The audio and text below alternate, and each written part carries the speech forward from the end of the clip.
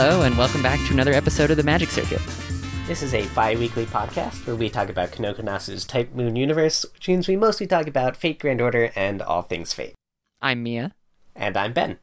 And this week, we're finally going to follow up on our constant shilling of Strange Fake by giving our predictions for Volume 5.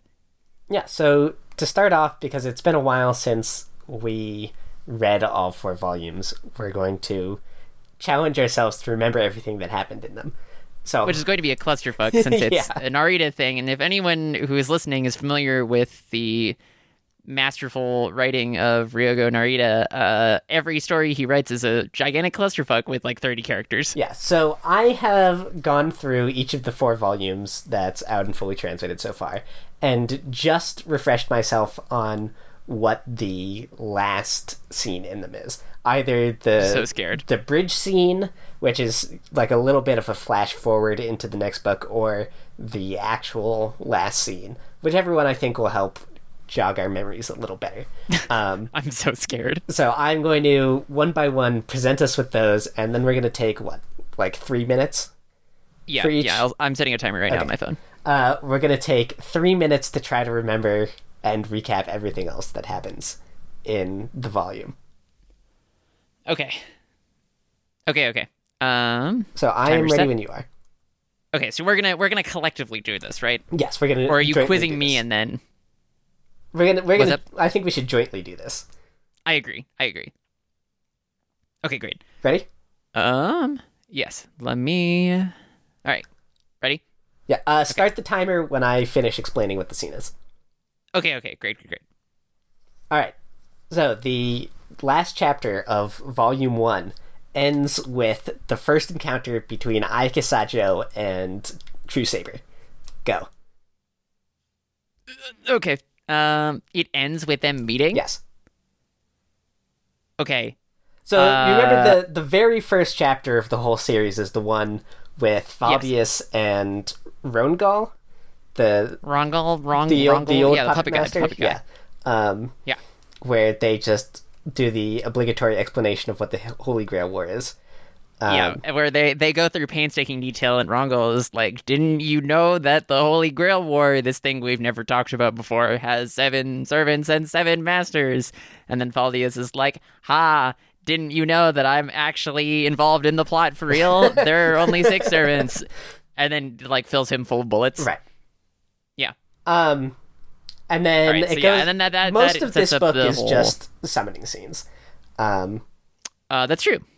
And most of them are not super significant, aside from the fact that every single one of them goes wrong in some way. Gil's master gets immediately murked. Correct. And Kidu's master gets replaced by a dog. Yes. Assassin's master gets immediately murked by her and then comes back to life. Yeah. Correct. Who else gets hit in this? It's just... do they get to any of the true servants yet? They don't get to any of the true servants yet, because Saber's the first true servant summoned.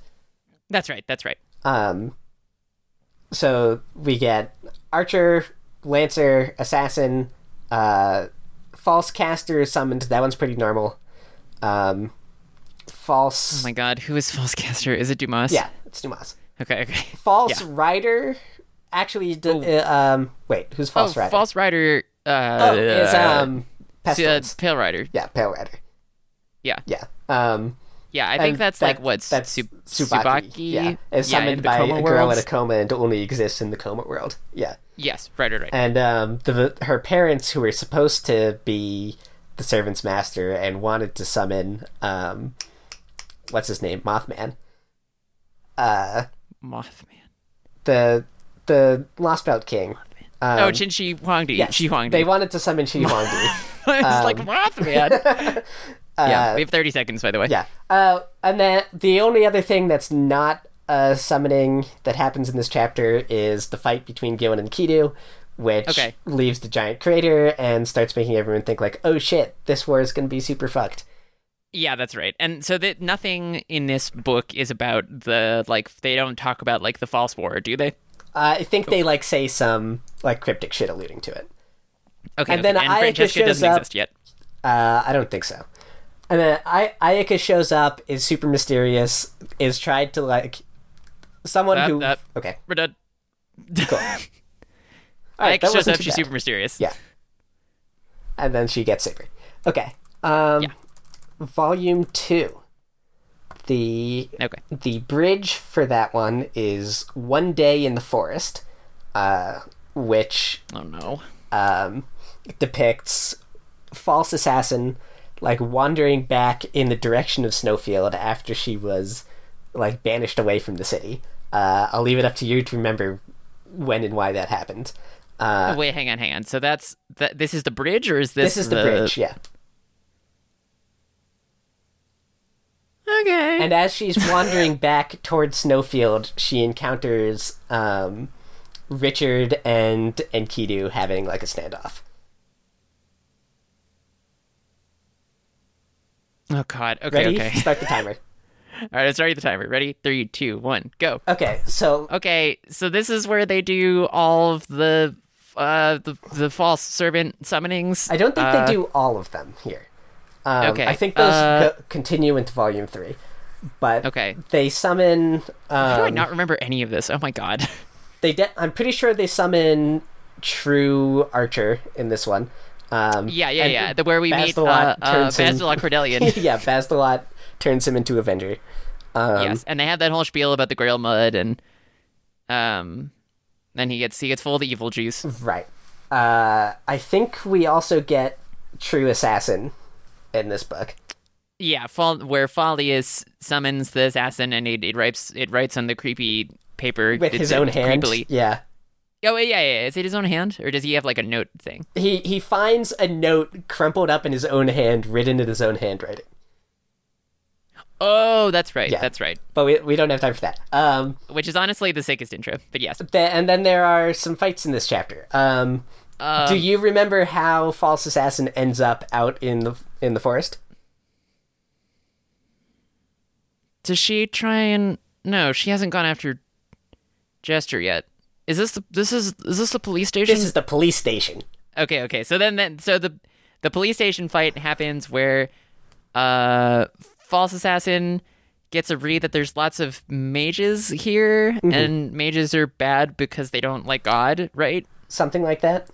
And so then she goes and tries to pick a fight with all the mages in there, and all the mages actually have noble phantasms. But they're like fake gamer noble phantasms, and they're really bad. Right? Yeah, she's like going pretty even with like the entire police force. Right. And Orlando's like, oh shit, like she's supposed to be the easy one, and she's like already killed a couple of my dudes. Right. And then Jester shows up and just like snaps, wipes the floor with all of them. them. I think he uses a command spell to just like banish her to the outskirts of the city. He teleports her. That's right. Then he rips the hand off a police officer, and then Hansa shows up, and they have their sick fight. Yeah. Jester reveals that he's a dead apostle, and that he explains that because like dead apostles like go against the world or something like that, they're good against like noble phantasms, which are like weapons made by humans or something like that. Something like that. Something about that, like being representative of the world. Yeah. Then Hansa shows up, and he's like, "Oh, you fucking vampire!" And they have a sick fight, and Hansa reveals he's a cool church robot. We have 15 seconds. Yeah. And there's the beginning of the fight between Gil and True Archer. True Archer. Yeah. Okay. Yes. That's it. Okay, cool. Okay, great. All right, that was pretty good. Yeah. All right. Then we're on volume 3. Yes. This bridge... Oh, no, we're not doing the bridge for this one. The next one is...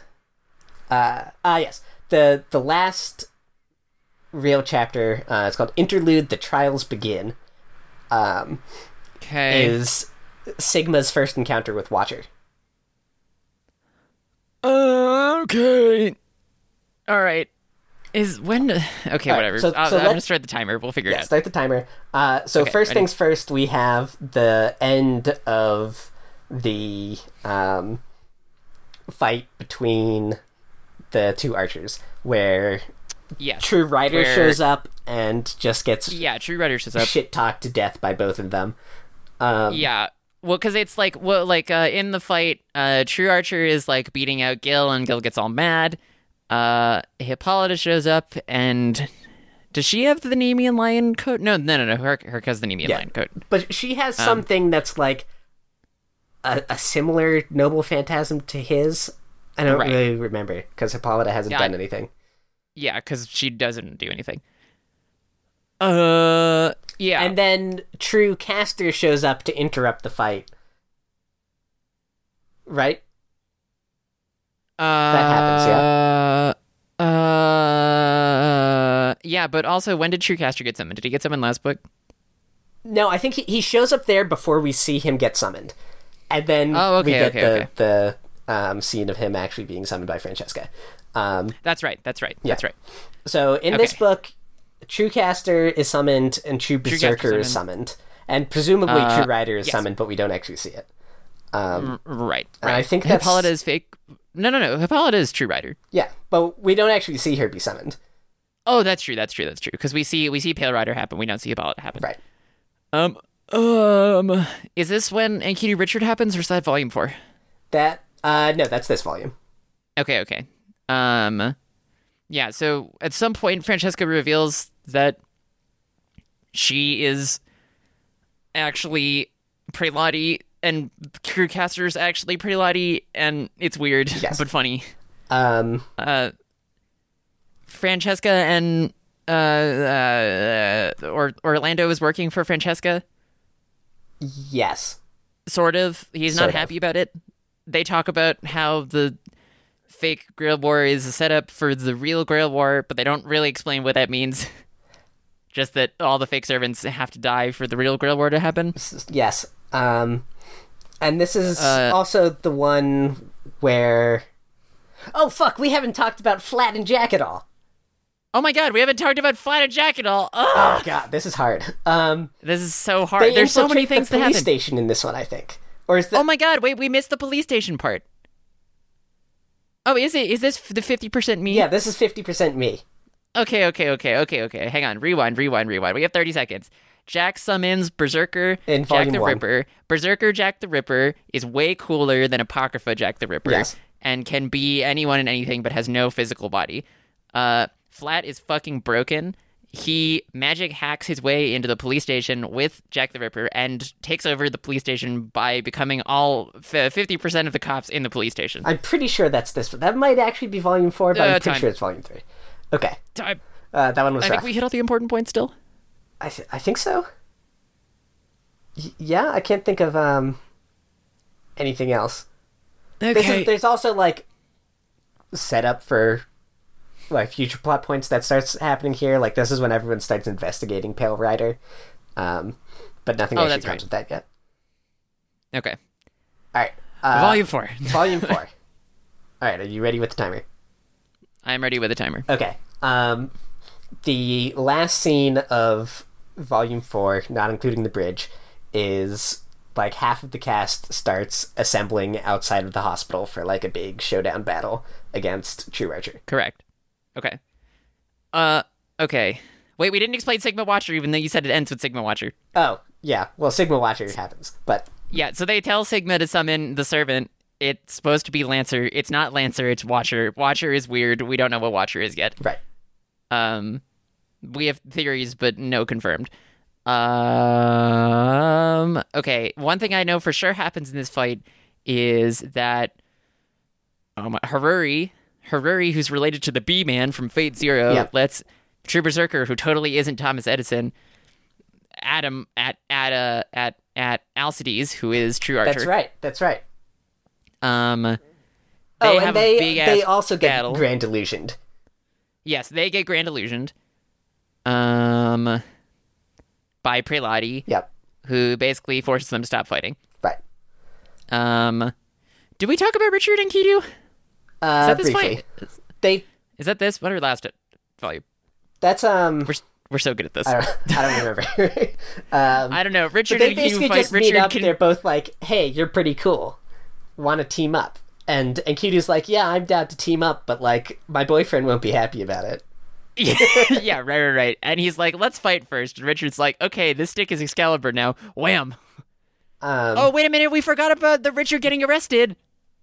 Oh, there's so much that happens in these fucking books. We're so bad at this. Should we re-record? Should we start over? No. Should we restart the Volume 4 timer, though? Because we haven't actually talked about this one at all yet. Do you want to just restart the recording? No. Okay, it's fine. Okay, yeah, sure, fine. Give me a sec. Okay, all right, I'm restarting it now. Okay, so there is the fight at the factory, which is Bastelot's headquarters, and then they get that's Grand Harari, who's related to the B-Man from Fate Zero. Right. Has totally not Thomas Edison, because that hasn't been spoiled. Definitely not. Fight Alcides. They get interrupted by Prelati, who tells them to fuck off. Right. In this volume, also...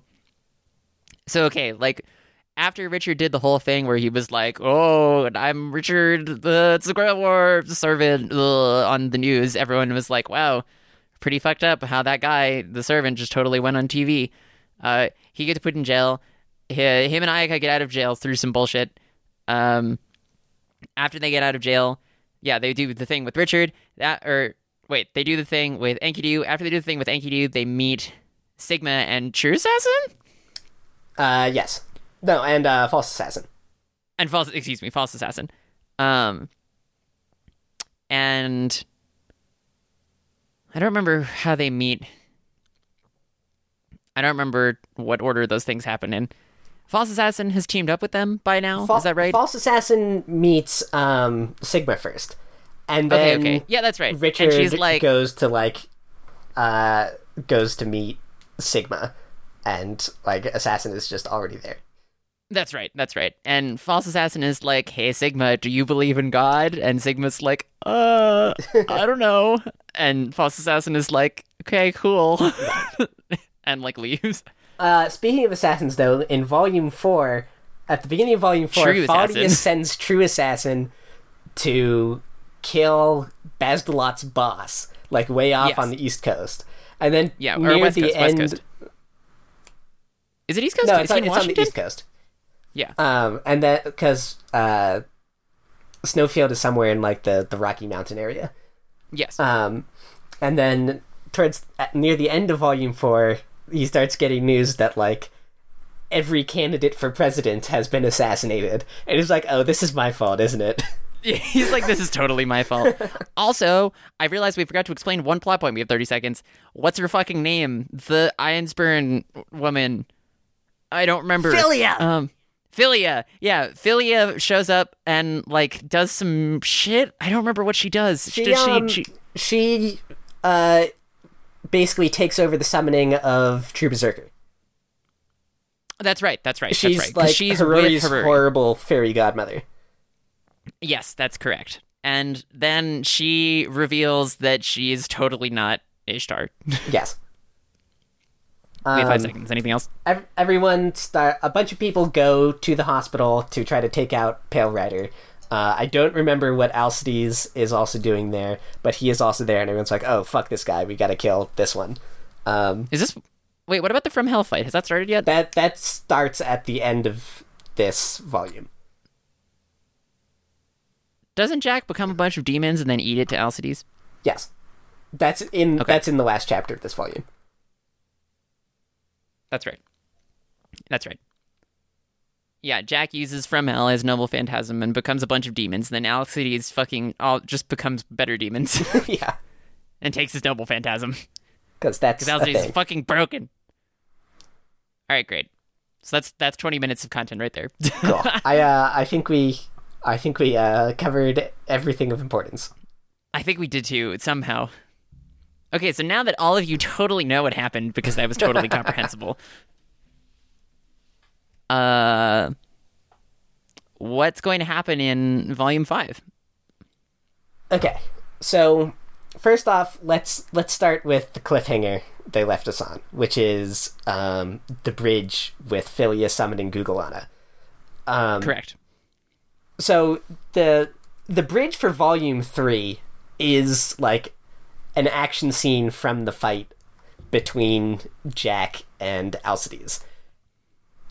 That Yes. Volume 4 ends like right as we get up to that bridge.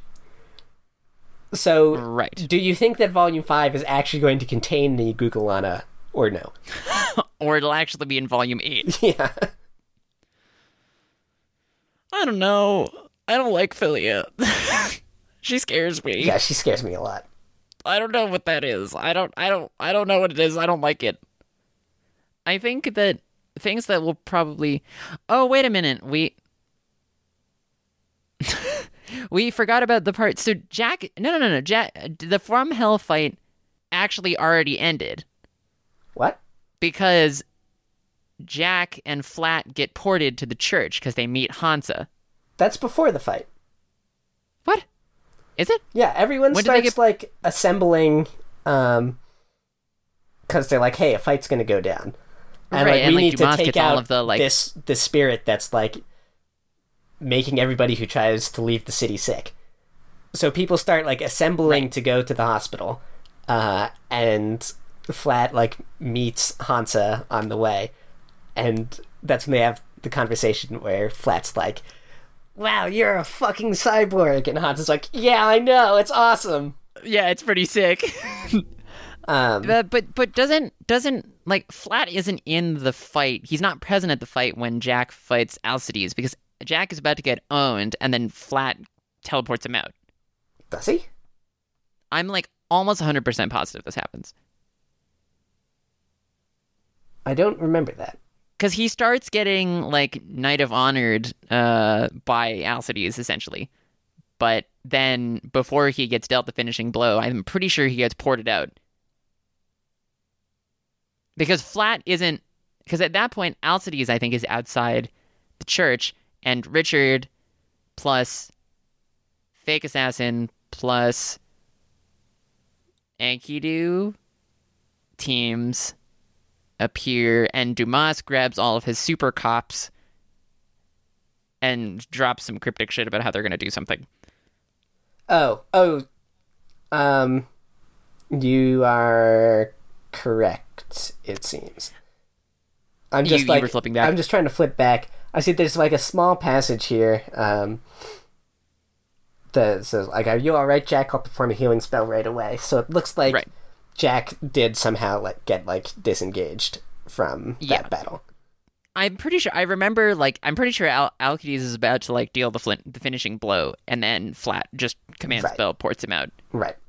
Not sure how he knows to do that, because I'm pretty sure he's away from the battlefield, but he gets some kind of reading. Maybe it's a telepathy thing. It's blah, blah.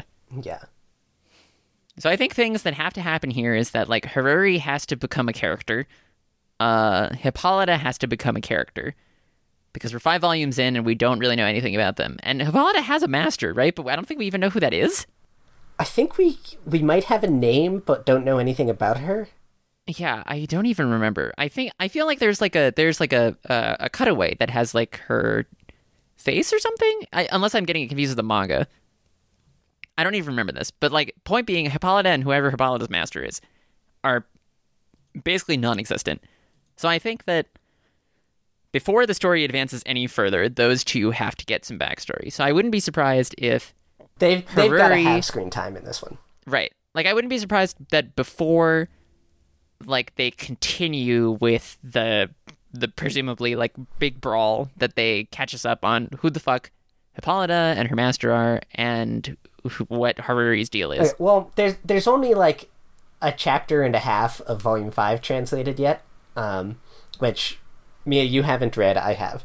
Yes, but you told me ish what happened. Right, but the like half chapter after the intro that's been translated so far is like jumping right back into this big brawl. So I don't know about beforehand, is it? But I definitely agree that Hippolyta and her master definitely have to become characters in this volume. Yeah. Didn't you say Gil shows up? Yeah, like fucking the entire cast is at this fight. Alcides... I don't remember when Gil and... Oh my god, what's her fucking name? We haven't said it so far in this episode, and I feel bad, because I actually like her. Which Gil's one? master. Oh, the Native American girl. Yes. What is her name? Oh my god. We're so good at this, guys. Tine. Tine, like Shelka? Shelk. Shelk, yeah. Shelk, I don't know. Shelk, yeah. Yeah, she is good. But Yeah, I like Tine a lot. Her and Gil's relationship is, like, very chef kiss. Surprisingly wholesome for Gilgamesh relationship. yeah, I don't think Tine is there. But I if I recall correctly, there's like one quick line in that last chapter, volume 4, where Gil like senses Alcides' presence elsewhere in the city, and he's like, and he's like, yo, that bitch is guy. back. It's round 2. that bitch is back. Time to fuck him up. This time I got him. Also, we didn't bring it up because it wasn't plot important, but let's not forget that Gil bought like the entire top floor of the casino and also like a golden Cadillac Yes. with all of his like stupid money. Yeah. And doesn't he have like a bajillion bodyguards? Oh no, but those are teenage bodyguards. Never mind. Right. Hold on, real quick. I want to see if I can list everyone who is like at this fight. So Alcides is there on one side. Correct. Pale Rider is like kind of there in so much as Pale Rider can be anywhere. Yes. Basically, like the whole instigating factor of the fight is that people are like going to take out Pale Rider. Yes. Jester is in Tsubaki's hospital room. Right. Oh, that's right. Yes. Yeah. So Jester's there. Yes. Hansa is there. Jack and Flat are there. Sigma is there. They were there, but they left. Yeah, they were there, but they left. Sigma They might is be with there. Hansa too, because he's the mediator. So I'm not sure if Hansa's actually there. Right. Sigma's Sigma, there. True Assassin is there. Fake assassin. Yes, False Assassin is there. Who else? Richard, Ayaka, Richard and Enkidu, Ayaka. Doggo? I don't think Enkidu is actually there. Oh yeah, because Enkidu wasn't with them when they met. Yeah, I don't think Enkidu leaves the forest. Right, but he does agree to team up with them. Right. Okay. Is there anyone else? Dumas and the super cops. Oh yeah, I don't think maybe Dumas about is to like become plot physically relevant. present, but he's definitely involved. No, Dumas like shows up as all the cops are there, and he's like, "Hey, you guys, you're gonna do great. Trust me, I got magic." Oh, that's right. Yeah. He drops some like cryptic. It's probably gonna be his noble phantasm. That's It's probably gonna one be of some like Anderson the bullshit. last lines of the volume. I'm not going to let you end up as bit parts. It's guys like you who ought to be heroes. Muttering to himself, he began to write a story on the scroll, a present to his favorite actors in place of a modest bouquet. Quote, Musketeers Masquerade. Yeah, that's right. While that's even right. the So my actors guess themselves remained ignorant of what that story meant, the curtain was quietly but surely rising on the next act of the tragicomic play. Yeah, my guess is what that's going to do is probably make them into like servant power level beings. Yeah. That seems likely. Like make them into like heroic spirit tier existences so they can fight with their noble phantasms, and it might be cool. I don't think anyone really asked for something like that, but it might just be happening. That's the thing about Strange Fake is like I feel like most of it doesn't need to be happening. like that whole shit with the super cops and Orlando and Francesca, I don't think really needs to be happening right now. There are just so many plot threads. There's so many elements and loose strings. Like, okay, hang on though. We're getting ahead of ourselves. So, things that are going to happen this fight. Yes. Or this volume. So this fight will probably conclude. Yes. I'm putting my money down now that Pale Rider does not survive this volume. But what has Pale Rider done other than make everything horrible? Nothing. That's all Pale Rider does. Okay.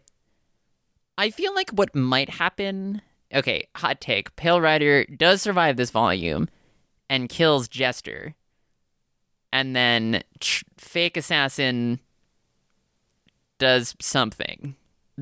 Well, can Jester be killed? Doesn't he still have, like, 4 containers on his revolver heart? Oh my god, I forgot about that stupid bullshit! Jester! I don't know. It's like an anime. He could just die 4 times. That's fine. I guess that's possible, I mean, but I don't think it's Pale happening. Rider is like death, right? Yes. I feel like since Jester is the first to get to Tsubaki, he will probably have to confront Pale Rider. Because I don't think Pale Rider will let Tsubaki die. Yeah. How much power does Pale Rider actually have to, like, directly affect the world, though? Like, it's responsible for all of these, like, super far-reaching effects across Snowfield, but we haven't seen it do anything that would suggest it could actively fight someone. Yeah, it's true, but do you remember how it, like, brain control all of the mages to just, like all of the mages who were leaving Snowfield to go back into it? Yeah. I don't know. I mean, like, that's some shit. It doesn't necessarily indicate, like, attack power, but didn't it also, like, make all the birds drop out of the sky or something? Yeah. Oh, it kills, like, all of the animals in the city, so they show up in the coma world for Tsubaki to play with. Ah, that's right. Yeah. Yeah. So it can do shit. It can do shit. It can probably kill everyone. But, like, the reason why I'm convinced Pale Rider has to die is that we're on Volume 5 now and no one has died yet. Yeah, me too. Pale Rider so and Tsubaki are the least, like, real characters of the whole cast. That makes sense. And that makes sense. They're the ones that are, like, have a target painted on them specifically by, like, a large number of characters, including the ones we can, like, most nearly approximate as our protagonists. That would make sense. So do you think that Tsubaki is going to be, like, the Fate Zero caster, the gills of the story? I think that seems likely. I'm not going to say as confidently that Tsubaki dies, but I definitely think Pale Rider is out in this volume. Maybe Tsubaki sticks around somehow and has some other impact on the story later, but I don't think Pale Rider makes it through this fight. That would make sense. I definitely think someone has to die this volume, right? Right. And I feel like it can't be... So it's like, who can't it be? It can't be pretty much any of, like, the protagonist characters. It can't be Gil or Enkidu. Right. Because one of them probably has to kill the other one. I feel like that's how that has to end. It can't be True Rider because she doesn't exist yet. Right. And it probably won't be True Berserker unless, like, he's just a red herring for, like, I don't know, Philia. For Philia, yeah. I guess I could see that. I could see that happening, but it would feel really weird. Yeah. It definitely can't be either of the, like, 2 major villain servants who have been established so far, which are Alcides and Prelati. Yeah, I would agree with that. And it probably won't be Flat and Jack because they're, like, the fun ones. Right.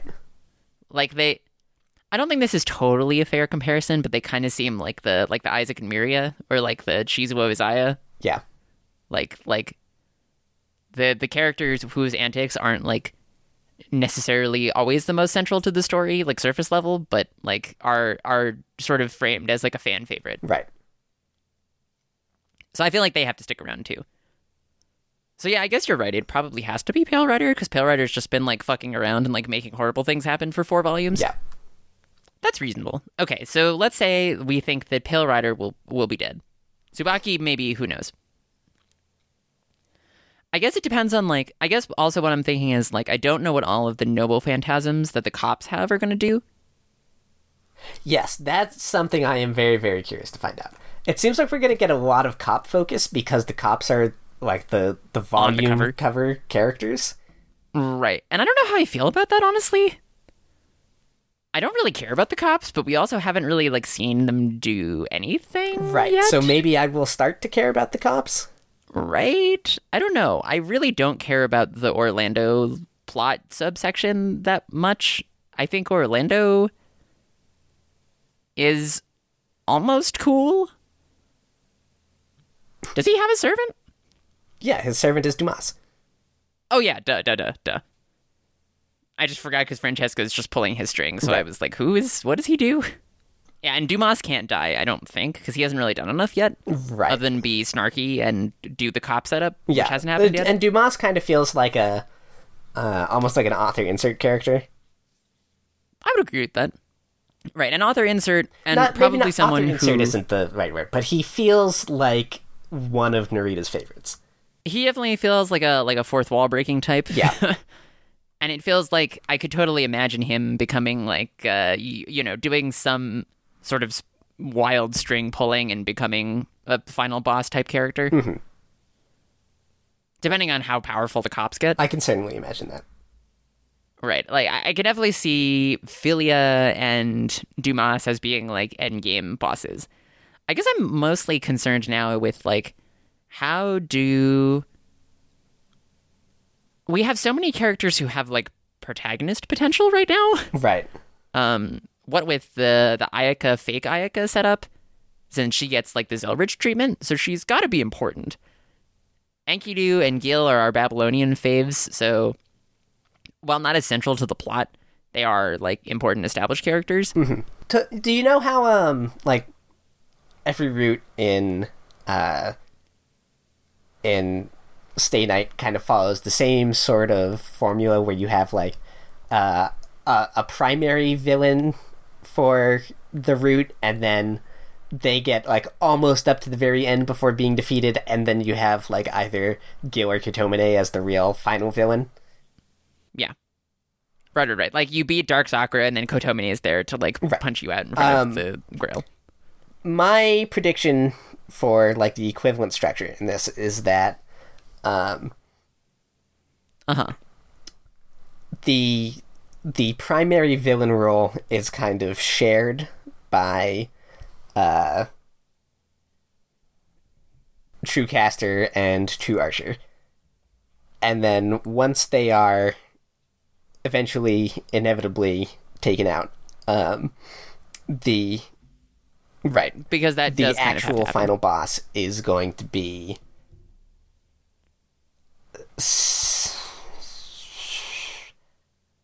something. I was so confident going into this. It was like, and then I stopped being. I was Okay, going what to were say. you going to say? I was going to say it Because was your guess is Philia. as good as mine. But then I was thinking, like, well, we're kind of seeing like Philia show her hand maybe a little too early for that to be the case. Right, and Narita said he wanted this to be 5 volumes, but clearly no one's died yet, so it's gonna have to be, I don't know, 10, maybe? Unless, like, what you said is true, and Philia doesn't pull out Gugulana until, I don't know, volume 8 or something, in which case she does become the final boss. I think that weird Ayaka identity shenanigans are going to end up being, like, a key final plot point. I think that would make a lot of sense to me. Because there's a lot there that hasn't been answered and doesn't seem like it's going to get answered logically in the narrative for a while. There's no reason or any kind of hook right now that Ayaka has any clue that she's not Ayaka. Question mark. And, Zelrich hasn't entered the story at all, so it's not like he can resolve that. Yeah, you're right. So that probably has also, to be this is definitely not an a volume endgame 5 plot point, more prediction, but it is just a general Strange Fate prediction. Monica exists in this universe and is going to appear in this story. If she fucking hijacks the story, I will be Really? not happy. I don't need that. But I don't know. I mean, I don't think we need that. She's a beast though, right? She isn't a beast. Her servant is. Does she summon beast? A beast. It's not clear if it still counts as one of the beasts in the sense that like beasts exist now. Since there are like 20 years of like Type Moon world building in between like the original concept of Manaka summoning the beast of 666 and beasts becoming a thing. Yes, right. I feel like it would just be so weird to just yank a new character into the plot like halfway through. I'm trying to find now. There is one line. I don't think that's super which supports this theory of mine. But you remember that Okay. scene where it's like Waver tries to call Ayaka, and he like gets her and talks to her, but it's clearly not the same person who we've been following, who's called Ayaka, who's in Snowfield. Yes. Correct, right. Like, they have a conversation on the phone. wavers like she's in Russia or something. I Do can't remember what it you is.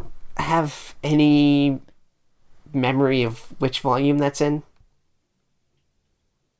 That is near Ayaka's introduction, because Ayaka gets a phone call or a text message from, quote, the white woman, and that's right after she leaves the convenience store, which is right at the introduction of her character. So I'm assuming that's volume 2 or volume 1. Okay. Remember? Because like, that's how Ayaka gets introduced, is like getting to America and meeting that the punk guy guy in the convenience store. Okay. The punk Let's guy. do Right. an audio editing time warp while I try to find this scene.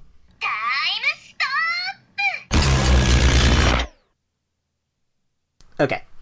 So I found it. In volume 3, there's one of the waiver scenes when, after like Flat reports back to Waver, Waver's then talking to I believe he's talking to Ryohgo about what's going down there. He says that Flat ran into this girl named Ayake Sajo there, and Waver's like, wait a second, I know that someone called that. And it says she had been a student, not yet fully an adult, and had attended his class for about a month. If Elmaloy II had been an ordinary lecturer, they would both probably have forgotten each other's faces after such a brief acquaintance. Due to Elmaloy II's methodical personality, the fact that she had come to him for advice concerning witchcraft, her unwilling involvement in the time Flat had deciphered the Voynich manuscript, that sounds familiar, but I don't remember what it is. That's canon? Apparently. Wait, what is this? It sounds familiar, but I don't remember. Oh my god, the Voynich manuscript is like something that's in a language that no one understands. Okay. I will read the Wikipedia article. The Voynich manuscript is an illustrated codex handwritten in an unknown writing system. The vellum on which it is written has been carbon dated to the early 15th century, 1404 to 1438, and it may have been composed in Italy during the Italian Renaissance. The manuscript is named after Wilfrid Voynich, a Polish Samogitian book dealer who purchased it in 1912. Basically, no one has been able to decipher what it means. Okay. That's hilarious then. Since then. Yeah, that is incredibly funny, and I've completely forgotten. Flat. I am very much in love with Flat. Okay. But as I was saying, due to Elmaloy's methodical personality, the fact that she had come to him for advice concerning witchcraft, her unwilling involvement in the time Flat had deciphered the Voynich manuscript and caused trouble on a grand scale, and, here it is, the circumstances surrounding her elder sister, however, they had kept in contact. Oh no, I can't believe you remember that. How can you forget? That's the only line that alludes to the existence of Manaka in this timeline. It confirms that Ayaka has an elder sister, and that something about her is a problem. Right. I don't know. I don't like... Manaka gives me bad vibes. Me too, but come on. Come on. That's that's peak foreshadowing right there. I guess that is peak foreshadowing. Unless it could also just be an allusion to Manaka. I guess because there are also a lot of those one-line throwaway references to other Type Moon things. There are, but a lot of the times it's it feels more like intentionally calling out, if you know who this character is, then you know that we're making a funny. Uh-huh. And in this point here, it's if there are circumstances surrounding her elder sister that Waver knows about, then it means that her elder sister, is a notable figure for some reason. And there's, Ben, I'm getting that image, it's the screen cap from Always Sunny with Charlie Day in front of the red string and the corkboard. But it's Manaka wouldn't have done anything in this timeline. Right, to be relevant. That can't have already done something in this timeline that would be an allusion to her role in Fate Prototype. I guess that's true, but how is this coming to a head? I don't know. But, like, since Ayaka is already a character with such mystery surrounding her... Yeah, it's true. And wait a her minute. Circumstances... Wait a minute. Girl okay, go ahead. Her hair's blonde. What if it gets whiter over time and she's actually Manaka? I'm only half joking. I think there's a grain of truth in this. So wait, do you think that the Ayaka who's, like, still at Einsbrunn Castle is actually Ayaka, and the one Ayaka who's at in... Einsbrunn Castle? Well, I think that's where she says she is when Waver calls her.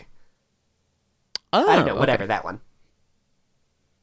Okay, You think that the one that Waver calls is the real Ayaka. Yeah. And the one who's in Snowfield is actually Manaka. This is a super, like, out there tinfoil hat theory, but because she gets character selected by Zelrich and Cowbeck Alcatraz in the character creation chapter, right? That's true, yes. And since Zelrich is there, it implies something about parallel universes. Right. So, just something that I thought is that maybe somehow Manaka's memory got wiped or something, and she's been reskinned as Ayaka for the purpose of the plot and maybe suppressing whatever bad shit that she got into.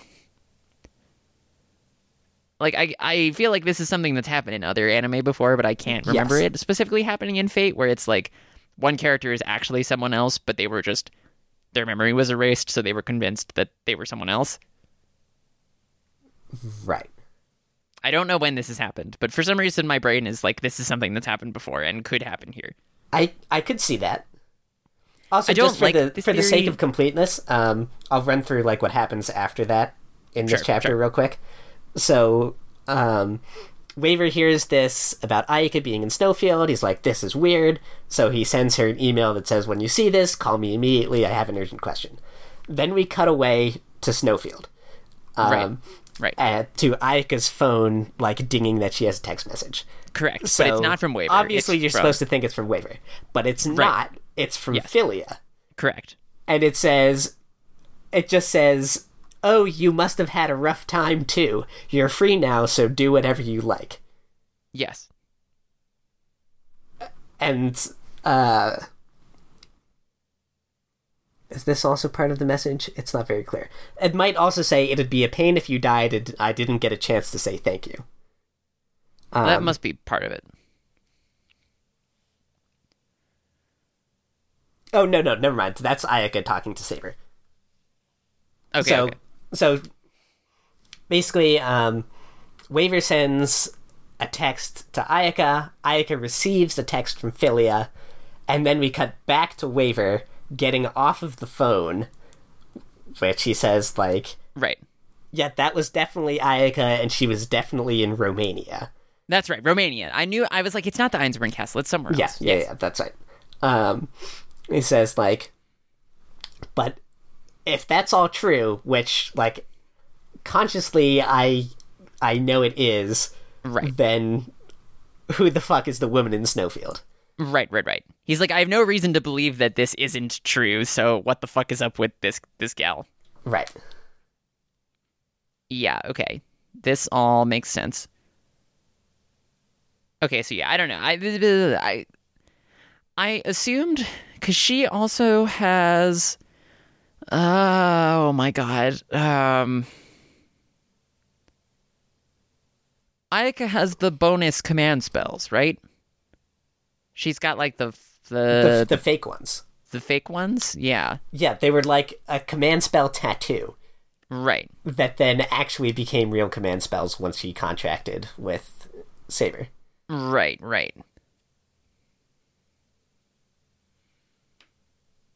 And those were put on her by... But wasn't there something else? Wasn't there something like isn't... Was Saber supposed to go to someone else but not Ayaka, and Ayaka, like, hijacked the summoning? Yeah, he was he was some normie supposed dude. To be hired by some, like, mercenary who worked for Francesca. Right. And then Ayaka, like, threw a wrench in their true plan. assassin, or not true, false assassin murks that guy. Yes. and Saber signs up with Ayaka instead. Yes. Also, let's not forget that Richard's... I just remembered this because I think it happens around that time that we find out that Richard's sword is actually, like, just a prop sword and not actually, like, magical in any way. Oh, yeah. Isn't there a moment where, like... Fantasy. Something like that happens in Thunderbolt Fantasy. It's really funny. Yeah. That's awesome. Isn't there a moment where, like, after Richard gets arrested and then they break out, Orlando's like, we still have his noble phantasm in our vault. Like, he's got to come back for that, right? Right. Yeah, he's like, I got him. And then Richard's like, yeah, no. Just give me this stick. It'll be fine. I know from I skimmed and I saw ahead to the end of the bit in Volume 5. I know that Richard is probably going to Knight of Honor, Gate of Babylon, like everyone who fights Gil. Yes. They really have to stop doing that. It's getting less cool the more it happens. It's still fun to see Gil get his shit pushed in, but, like, I don't know. Okay, so other than Manaka maybe getting involved at some point in the plot, what else do we think could happen in this volume? Okay. So far, we've got Pale Rider prediction death, maybe. For something that's not going to happen in Volume 5. We're not going to learn anything about Saint Germain. Oh my god, I forgot about Saint Germain.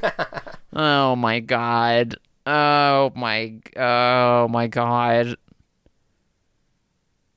Oh my god, I forgot about Saint Germain. Oh my god, he doesn't make any fucking sense. He does not make any fucking sense. What are they gonna do with him? They've got so many plot threads running around. How are they gonna resolve all of these? We're not gonna learn anything about Saint Germain. We're also not going to learn anything about Watcher. We're probably not going to learn anything about Watcher. My theory is maybe that Watcher will do, like, one cool thing this volume that will just add to the allure of what the fuck is Watcher. I don't think Watcher will do anything cool. I think Watcher will... Make Sigma do something cool? Yeah, will give some cryptic hint that leads Sigma to do something really cool. And then Sigma will be like, whoa, Watcher, tell me more about becoming Lancer while living. Okay, that makes sense. Because isn't he already... He's, like, backseat gaming Sigma's fight with Fake Assassin, right? Yeah. He's backseat gaming. He is! He totally is. He's just there being, like, dodge left. Oh, that's another character I think could die this volume, is Fake Assassin. I think she's the only other one who I could foresee dying in this volume. Right, because she doesn't have a lot of longevity. And I do also foresee... But I feel like she can't die until she has an encounter with True Assassin. Right, who's also a Hassan. That would make sense. And True Assassin is currently, like, on the other side of the country, like, causing absolute chaos. That would make sense that the two have to meet. He could return at any time, but if he doesn't, then False Assassin gets to survive to Volume 6. Okay, I think that is true. I also think that I feel like something has to happen with Jester. I feel like he has to eat another heart bullet. Because if he's in the room with Tsubaki, I feel like there's no way Pale Rider's going to let him get through that without some kind of battle scar. Yeah, well, he wants to protect Tsubaki. Is that what it is? Is it Alcides and Bastilat are trying to off Tsubaki, and he's there because he wants to see the chaos continue? I think, I thought he gets there because he just wants to kill her. Hansa and Team... like Sigma, Saber, and Kidu are trying to off Pale Rider. Right. Because Enkidu is like it's causing a disturbance in everything. Right. I think Alcides just shows up to fight people. And Jester goes there specifically to protect Pale Rider because he likes that it's causing chaos. Okay. Yeah, Jester is the true chaotic evil of the gang. Yeah, just wants to see the world burn. Yeah, because he just wants to. He has that creepy relationship with Fake Assassin where he's like, wow, her being miserable. Oh yeah, that's stuff. Yeah, yeah. Okay, that makes sense. So he's there to protect Pale Rider. He's also very uncomfortably in a child body now, after Hansa like disintegrated his adult one. Oh my god, I forgot about that. Oh god, yeah, you're right. I don't like that. Yep. Does that mean he lost another round in the revolver heart? Oh, it might. I don't remember if he ever references that explicitly. Yeah, I don't recall. I feel like they would. If they did, we would have remembered it. Okay, but what else is going to happen this volume? I agree that nothing about Saint Germain is going to happen. I feel like if anything, we get another like Saint Germain scene, but we'll get. I feel like Volume 5 could just be like this fight happens, and then there's a bunch of setup for plot points in future volumes. Yeah. I think that we have to get some kind of Hippolyta scene. That's definite. So in the fight between Alcides and like Team True Berserker, when it gets interrupted by Prelati, yeah, using Grand Illusion, yes. We don't see what it is, but we know that he convinces them to a truce by making some sort of like contract with him. That's correct. I forgot about that. We don't see how the fight actually ends, and then Alcides is in front of the hospital fighting, fighting Jack. Correct. I have no idea what the deal he convinced them to make is, but I predict that we do find that out this volume. That would make some sense. And it hopefully sheds a little more light on what Francesco wants. That makes sense, because I was about to ask that. Do you think we're going to get any hints of what Francesco wants / what the deal with the layered Grail Wars is? Or do you think that we're going to end up saving that for like way later, like as the plot is ramping up? I don't think there's actually that much more to the layered Grail Wars than we already know. I think that it is just as straightforward as they've told us, and it just exists for like narrative fiat. And it's just like, oh, we needed to have like the fake one to prime the pump and like collect magical energy for a real one to happen. Right, but if all the true servants have already been summoned, then what does that mean? Does that mean that after they kill all the fake servants, they'll actually be able to have enough juice for the Grail War, and then they'll actually... There's actually like one line about this in like the intro chapter to Volume 5. Okay. Which do you care if I say it now, or do you rather read it on your own? Intro chapter? No, just say it. Yeah. Okay. Which you talking about the prologue one, or are you talking about like chapter 1? The prologue. So the prologue one is actually longer than just like the first translated update that was put out there. Oh, that was just, really? like, Okay, the that's recap. good, because that was fucking useless. Yes, it's not just the recap. Okay, great. It's like a guy who I guess is a character in Case Files. What's his name? I think it was like Flugel or something like that. Yeah. He's the dude in the like Middle Eastern looking guy. Yeah, when Waver and Gray get to the mansion that the murder mystery takes place in, he meets them in the woods after Waver's like winded as fuck. Yeah. So the narrative of the intro is that it's like Flugel like reporting back to Waver, because Waver's like hired him to be a spy on the grounds, because he was one of the like many freelancers who showed up in Snowfield. That makes sense. Okay. Yeah. And he says that I guess he uses like astrology to like learn things is his thing. But he does some astrology and says that like now that moon and rising. Yeah. Now that all of the true servants, although he doesn't call them servants, he refers to them as ghost liners. Which I hate. Hype as fuck. Now that all of the real ghost liners have appeared, the false ones are going to start like slowly disappearing from the world. Oh. Which is interesting. Oh. Okay, so who does that mean then? That means fake assassin. So that means let's use names and not class. So it's Zealot Assassin. Yeah. Our boy Jack. Babylonian lovers. Our Babylonian lovers are both the fake ones. That's right. Yeah. Right, because Alcides and Watcher is the true one? Yeah, Alcides and Sigma ? Yeah, Alcides and Charlie Chaplin are the true ones. Charlie Chaplin. Yeah. And then Dumas. and What if Pale we hit? Rider. Pale Rider. Yeah. Because there's only 6, correct. Yeah. Okay. Okay, I don't like that. Yeah, it's interesting, isn't it? I like those characters. Most of them. Some of them I don't care about.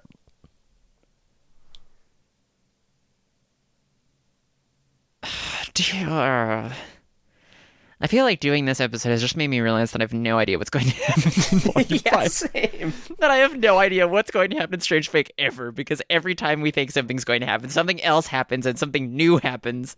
And it just feels like there's no way this can go except for the plot to continue ballooning outwards. Right. Because I feel like that's classic Narita, right? Is that the plot balloons outwards, and then somehow miraculously all of the threads start getting tied off until we're like 2 people left, like fighting on top of the train. Yeah, and I mean, we literally currently have one of the servants on the other side of the continent from where the Grail War is happening, like Right. assassinating members of the American government for reasons completely unrelated to the Grail War. Right, like, and while that's happening, everything else is going on, and there's also Philia, and there's maybe Monaka, Yes, and Philia is Waver causing a poking his head hurricane in. that's like destroying the entire West Coast. Right, and Zelrich is somewhere in there, and Cowbeck Alcatraz is maybe in there, I don't know. Maybe Zelrich sees that... This is another, like, dumb, harebrained tinfoil hat theory. All right, let's hear it. Maybe Zelrich sees something in the kaleidoscope that's bad, that's going to, like, affect the multiverse, and he did some bullshit to, like, apply Ayako over Monaka to stop Monaka from doing something stupid. He, like, ripped another universe's Ayaka and And like pasted her on top of this universe's Monaka. Right, like imposed her over this one somehow to keep Monaka from doing stupid shit, and then in the final act of Strange Fake, she remembers that she's Monaka and like starts the apocalypse or something. Or maybe like what character creation means is he just like duplicated Ayaka entirely and dropped her into existence. That's what in seems Snowfield. More straightforward right now of an answer. Like a less galaxy brain, hair brain. In which case, it would make me think that maybe Monaka doesn't actually have anything to do with this story. Yeah, I mean, that's probably right. But I feel like Ayaka's identity has to be important somehow. I don't think, like, her being the one character... her being the main protagonist character with some mysterious backstory component means that it probably has to come back in full force at some point in the narrative. Oh, here's another element of her character that we haven't mentioned yet. What do you think is up with her being Little Red Riding Hood? I forgot about that! Oh, no! Oh. She can't enter any building with an elevator. Oh, I don't know if that means anything. I don't know what it means. I can't believe they fucking yanked that reference. That was the hottest reference. It was definitely the spiciest reference, but I have no idea what it means. All the or what it's going to references amount in this entire monstrosity, which is crammed full of references, that's definitely the best one. I agree, because it's like in Hollow Atyrexia, it's just a throwaway ghost story. It doesn't mean anything. It's just a throwaway joke to make you think that something scary is happening at the beginning. Right, and then it's exactly. just like a dumb It's just a ghost bait and story. switch. Right. And then 15 years later, Narita reverses the switch and slaps you in the face with the bait again. Yeah, he yanks the worm off the hook and slaps you in the face with it. Oh, I have no idea what that means. Maybe Ayaka is a servant. Maybe everyone's a servant. Yeah. Maybe the TV is everyone's minds.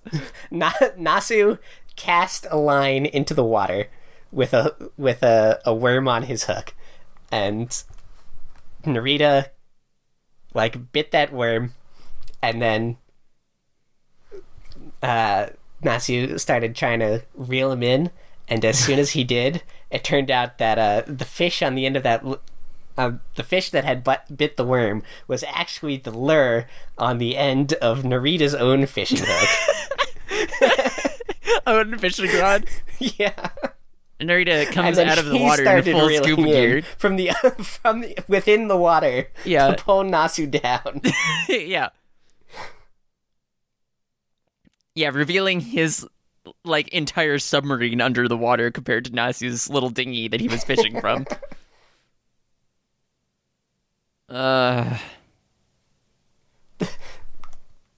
Narita definitely does have like a love-hate relationship with Nasu's writing. It's true. It's definitely true. You can tell it just from reading his afterwards. Like I've been randomly scrolling through the PDFs, and I just went down to the afterword from Volume 3, where he's talking about how some of the process of him like writing this over time, coming up with ideas, running them by Nasu to make sure they're okay, and like he comes up with Dumas, and then like Nasu announces like Dantes is going to be a character in the series. Oh He's yeah, like right, a fictional right. character created by Dumas, but the way he the way he writes this out is Nasu, you can also use material about Dumas's novels. Me, ... Nasu, don't hold back. Write as much as you want. Me, while writing, yes, this is juicy material. I'm sure no one's used it yet. Nasu, wearing a gas mask. Now announcing the Chateau d'If event in FGO Chapter 5. Wearing a gas mask. Yeah. Me and March it overlaps with a bunch of plot elements and fake dies in agony. Dies in agony. Yeah, it seems like there's some communication errors between the two of them. Yeah. It seems like they like each other a lot, but it seems like there's some miscommunications. So it feels like they should work those out. I think, like, one of the exchanges between them recorded in these afterwards that I think is my favorite is when These are low-key the best part of Strange Fake, by the way, for people listening. The afterwards are low-key the best part. They're so fucking funny. When Narita eventually just says, like, he gets sick enough of, like, asking Nasu, like, hey, I came up with this idea, but I think it's maybe a little too crazy. Can I do it? And I was like, yeah, do it. Now just go for it. Like, do you want some help, like, figuring out the power levels? How about, like, this thing that's way crazier than what you were thinking? and eventually Narita just goes, like, you know what? It's my job to write the story. It's his job to figure out how it all makes sense in this universe. Narita has given up. Yeah. I can only imagine what the postword of this volume is going to be like, since he'd been, I don't know, bedridden ill for God knows how long. Yeah. Oh, man. Oh, man. Should we do our random page? We're petering out, it seems. Let's do our random page. Oh, God. All right, I'll push the button. Okay. Oh, God, where are you? There we are. Explore. Okay, this is... I'm not going to do this one because it's a Khaled liner, presumably. Okay. It's just Bizet in Khaled liner. We could just All talk right. about Bizet. I guess we could just talk about Bizet. Do you want to just talk about Bizet? Or do you want to talk about Perseus's winged sandals? Let's talk about Bizet. All right, let's talk about Bizet. Bizet fucking rules. Yeah. Bizet's sick as fuck. Now, I don't know anything about what she does in Khaled liner. I have not actually directly consumed any material with Bizet in it. Yeah, which should change, because you should read Hollow Ataraxia. I really should. Bizet McFrag Grenade is really a great character. And I love her. In Hollow Ataraxia... Okay, so I'm going to go to the Hollow Ataraxia version, because fake Khaled liner isn't real and no one can convince me otherwise. Okay. Bizet Fraga McRemitz, aka Bizet McFrag Grenade, is the original master of Lancer during the Fifth Holy Grail War. She was sent from the Magus Association, but was betrayed by Kyrie Kotomine and left fatally wounded. Her life is saved by Avenger, and she acts as his master during Fate Hollow Ataraxia. So even outside of the Fate Hollow Ataraxia timeline, it is canon that she got murked by Kotomine in Stay Night, right? That's canon, yeah. Yes, okay. Yes. She is the one who gets offed prior to the Grail War, and they explain that is because she thought she had like a real human connection with Kotomine, and But little did she know that's literally impossible. little did she know that's literally impossible, and he fucking stabbed her in the back. The scene with them talking in the woods when they meet on a mission is actually like one of my favorite Fate things, period. Really? I think it's really cool because it's the first time you get to see Kirei in a context that isn't with any of the like Stay Night characters. It's basically Kirei removed from like all of his possible contexts. Huh. Like it's him on an executor mission where he meets Yeah. up with Bizet, who's on an enforcer mission. Is this like pre-Fate Zero Kotomine? Or is it between wars Kotomine? I think it's between wars. Kotomi. Okay. Actually, I don't remember the timeline of this because Bizet Because that's isn't that pretty old. important. Like, has he already embraced his evil side, or is he still trying to suppress it? It's like a very big context factor for how he acts. It's got to be post because she is 23, is what it says. Okay, And there's no way that she was an enforcer at 13. got it. Okay. I don't think that's a thing. Because there's no... Also, because Kotomini is like, what, in his 30s or something by the time Stay Night starts? Do we know, actually? I always imagined him as being, like, around 40. I think... I feel like I remember this. I think he's actually, like, in his late 20s in Zero because it doesn't make any sense. He was born December 28th, 1967. Fate Zero happens in Okay. 1994. So that So he makes would have him been 27. 20... Yeah. So he's... Oh, okay. Yeah. So I guess that's right. Okay, cool. So it's probably between wars. Right. I don't know if it says this actually in... See, this isn't on the wiki about her, but there is. I really love that scene. For those of you who don't know, who haven't read Hollow Ataraxia, I guess I'll just give a little primer for Bizet, which is that she's Irish, and it has this sorcery trait that's called like God's Holder or Tradition Carrier. It has a bunch of different readings that lets her access the Sword of Lu, who is a Irish god? Question mark? I think. That's Lugh, right? Yeah, Lu. Lugh. I think it's actually like Lugh. Yeah. But yeah, he is a god. That is the ultimate broken OP weapon in all of the Type Moon universe. That's a bold claim. It's busted. Don't you know what it does? It is very busted, but the ultimate broken OP weapon in all of the Type Moon universe. Is Aya? It's gotta be, right? Yeah, but okay, the deal with Frogrock, it's not Frog, that's her middle name. The deal with Frogrock is that if the enemy uses their noble phantasm, Frogrock rewinds time and kills them before they do. That's true. That's true. That is So pretty busted. I'm pretty sure that obviously A is broken, so there would probably, if the two things collided, there would probably be some bullshit where A rips apart the space-time continuum and Frogrock doesn't work. But I feel like by the parameters of what we know about Frogrock, if Gil starts wearing up the drill sword, Frogrock should just rewind time and just zap Gil through the heart. Oh, also, Froggerock is Irish for the Answerer, which That's is pretty dope. really sick. That is really dope. It's a good name for a sword. Yeah. But yeah, she is Irish and I think grew up with the fascination for Cuchulainn, and summons him for the Grail War, convinced by Kotamine after they met on like a mission, and then he fucking stabs her in the back and takes her servant. But then Akramanyu reses her and is like, you can be useful and I'll fulfill your wish or whatever. Yeah, she's dope. Her character arc in Hollow Ataraxia, honestly, is like really good. Her relationship with Avenger is really strange, but ultimately my favorite part of that thing. Now, does Because she she end is, up like- having, like... Does she end up just kind of, like, appearing during the story parts of Hollow Ataraxia, or does she also get to be present during, like, the fun slice-of-life meme parts?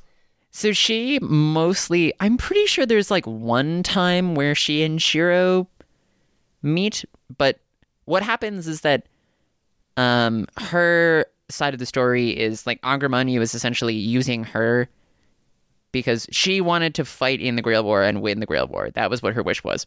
Mm-hmm. So when Angramanyu reses her, he basically allows her to act out the Grail War at night.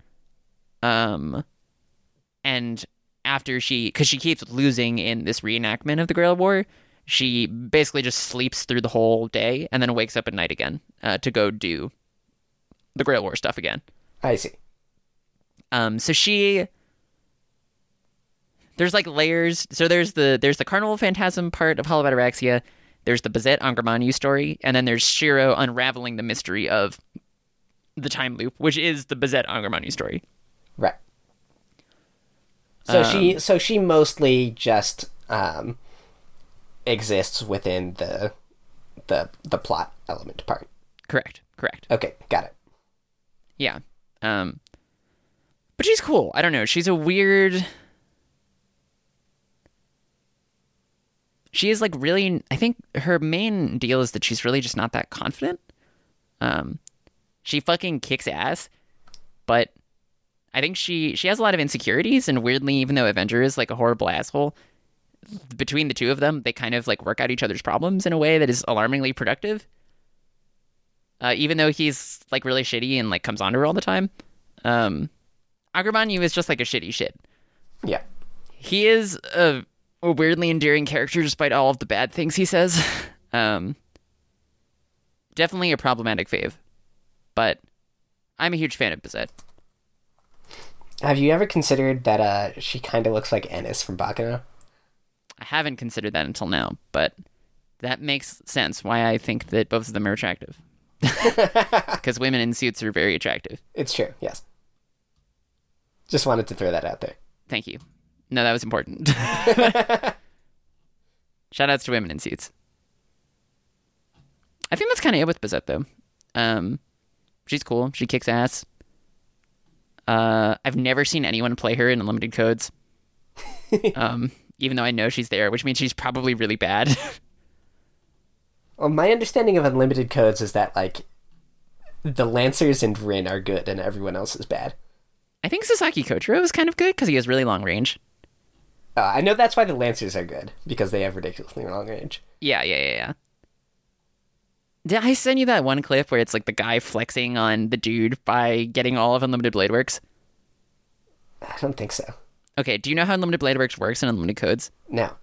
So Unlimited Blade Works is... It's like an ability of archers that you can essentially do mid-combo. So you have to do all of the lines of the chant to get it to happen. Okay. So it's basically like mid-combo. I don't know how it works like gameplay-wise, but you can input something and he'll start with, I am the bone of my sword. And then the next time you do it, it steals my body, fires my blood. And he goes through all the lines of the chant. Wow. And then once he finishes it and gets to So As I Pray Unlimited Blade Works triggers, and then the fight continues inside Unlimited Blade Works, but all of his normals essentially get like 6 sword projectiles attached to them. That's so cool. It's so nuts. I have to find it. There's a really good video that I should show you. That sounds like it's impossible to do.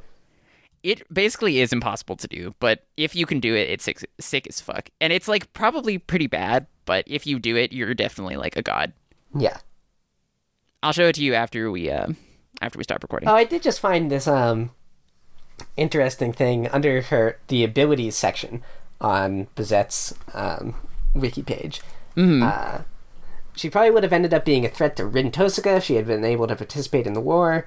Between Bazette, Soichiro Kazuki, and Kira Kotomine, she is the strongest in terms of pure power. Mm-hmm. Kotomine right. at his peak in Fate Zero is noted as being stronger overall. Kazuki would always win with a surprise attack. And in a fair hand-to-hand fight, he would always win the first fight due to his unique snake fighting style. But as an expert in hand-to-hand fighting, she would be able to win a second encounter almost completely. That makes sense. Yeah, Bazette is busted OP. She's really strong. That's really, really cool. She has runes on her hands that are for strengthening, I think, and she has runes on her shoes that make her faster or something like that. Mm-hmm. Yeah. She basically just has a bunch of like rune magic to buff 7 her. league boots. Yeah. Yeah. I have always been a believer that in a hypothetical timeline where no fucky stuff happens in the Fifth Grail War, probably the winner is Ilya and Berserker. But the only ones who would have a chance against them are Bazette and Ku. That would make a lot of sense to me. Because the only reason that Ku doesn't just fucking insta-kill everyone is because of plot shenanigans. Yeah. Like, I think Bazette and Ku, like, easily take down any of the other teams, but they just have no counter to God Hand. Yeah, that makes sense.